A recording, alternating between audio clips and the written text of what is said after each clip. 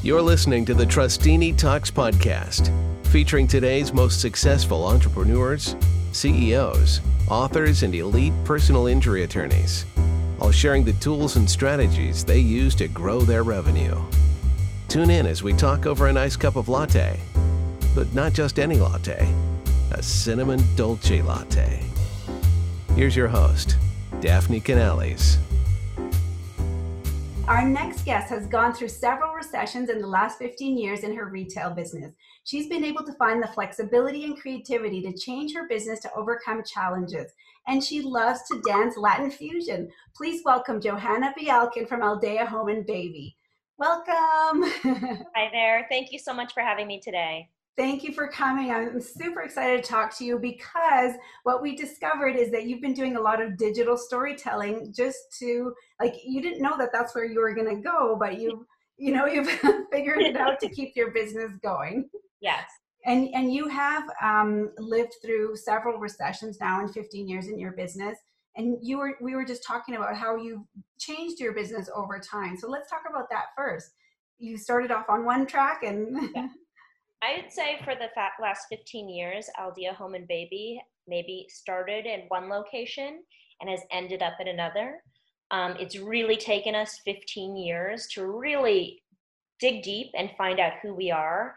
And one of the great things about right now is that really I've been able to take a step back and look at my business from the outside because I've had a little extra time, because I think we all have.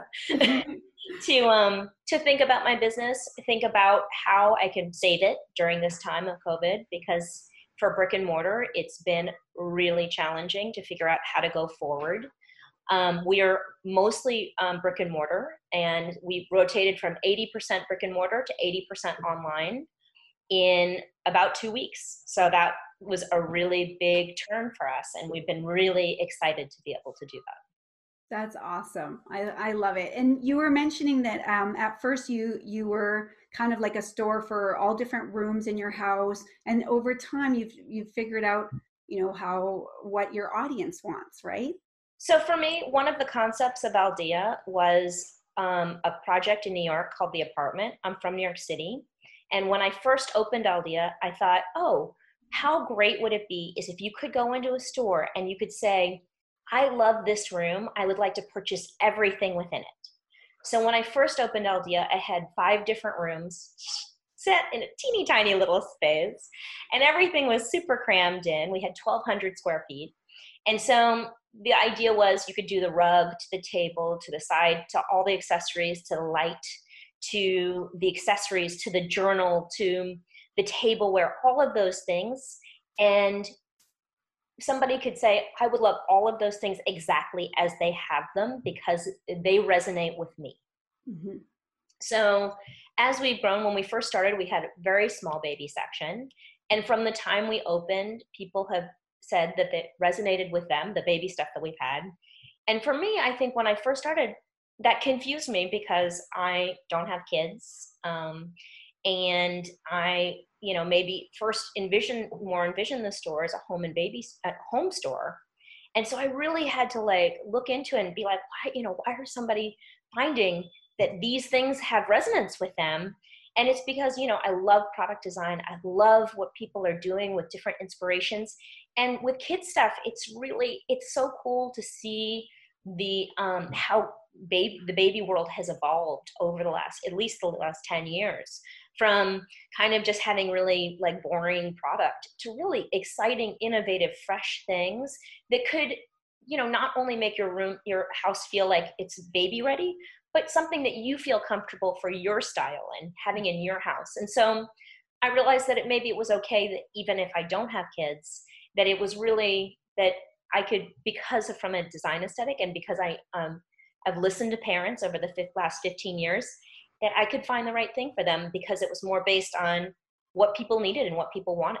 Mm-hmm. Yeah, so you've merged that design, your love for design, and then people's needs essentially, right? And bringing awesome, beautiful products that suit the baby and the parents' lifestyle, right? Yeah, and to be we're an essential store because we do baby products, But now we do masks, we do, hand sanitizers, we do diapers, we do wipes. We do all of the things because our customers really, like we do thermometers, we do all the things because a lot of our customers don't want to have to go into a Walgreens. They don't want to have to go to a big box store. They want to go to a small business, and they want us to support all of the things that they need, and we can get it to them straight to their house. So curbside delivery, we do Zoom's design consultations, and it's been so great to be able to really serve our community during this time. That's wonderful. I love it. You were talking about how you changed to digital because you weren't focused on digital before. You had a nice website, Yeah. an e-commerce website, but then you started doing some really innovative things. So tell us a little bit about that. So for me, I'm really shy to be online. So my first steps to being, captured digitally and speaking about my brand is I started reading kids stories on Facebook Live, and I really started just concentrating on the words of others to be able to find my own voice. So we now do Instagram live stories, and we kind of go back and forth between different ideas in our LA location, our San Francisco location. I talk about the business and why I have it. Now we're even going to do our own YouTube channel of fireside chats with founders about why they design the stuff they design and what it means to them. Because to me, that's so interesting. Like, why is this designer making a glider? Why is he interested in this, and as opposed to a regular, another, just a chair, like where does he find his inspiration? And like, those are the conversations that I have with my vendors, and that's why I do what I do. And I was like, oh, probably other people would be interested in hearing about that as well. Yeah, and you've also mentioned that you're creating spaces because now you have like a giant store and it's kind of empty, and so Yeah. you have the opportunity to create and move things around and kind of play with the design.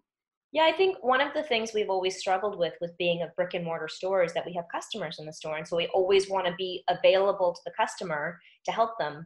Well, now we have less customers coming in, obviously, because it's not safe. And so we have the time to create spaces within the store. So we have a beautiful storefront. We have 7,000 square feet in our San Francisco location. And we can create spaces and we can show people what we're thinking about when we create these spaces. So like, to me, like, oh, like, how great would it be to include people in our process? So you're going to be filming yourself as you like move things around, what you're thinking Right. and how We're people going to can start with like floor layouts, where we're going with it, what we're thinking about it, how those things might work together. Maybe showing one piece of furniture 3 different ways, like taking a glider that could possibly be for a kid's room. It could possibly be for a regular room, in like somebody's home that doesn't have kids. We could show it for a girl's room, a boy's room. There's so many different things that you can do to design, and they can be done so simply. You don't have to really, you don't have to change anything. You don't have to change everything. You don't have to make everything super expensive to make that shift. Mm-hmm. And you also mentioned that you had some projects kind of in the back of your mind, and now you're taking, because you've had to be so creative and thinking of new things to do to keep your business alive. You found a new way to be creative. So for me, I've really always wanted to make our own Aldea line of products.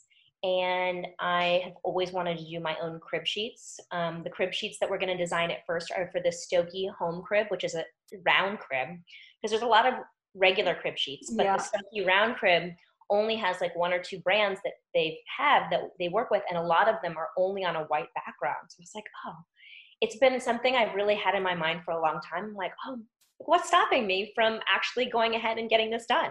There's the seamstresses have time, the wholesale fabric people have time. like I was like, oh, what's holding me back? Really, it's only myself holding myself back and doing these projects that really excite me and really get the brand like to really distinguish ourselves from some of the other stores out there.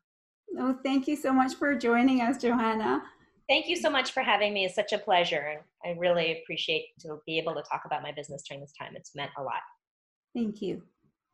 Bye, everybody. Bye.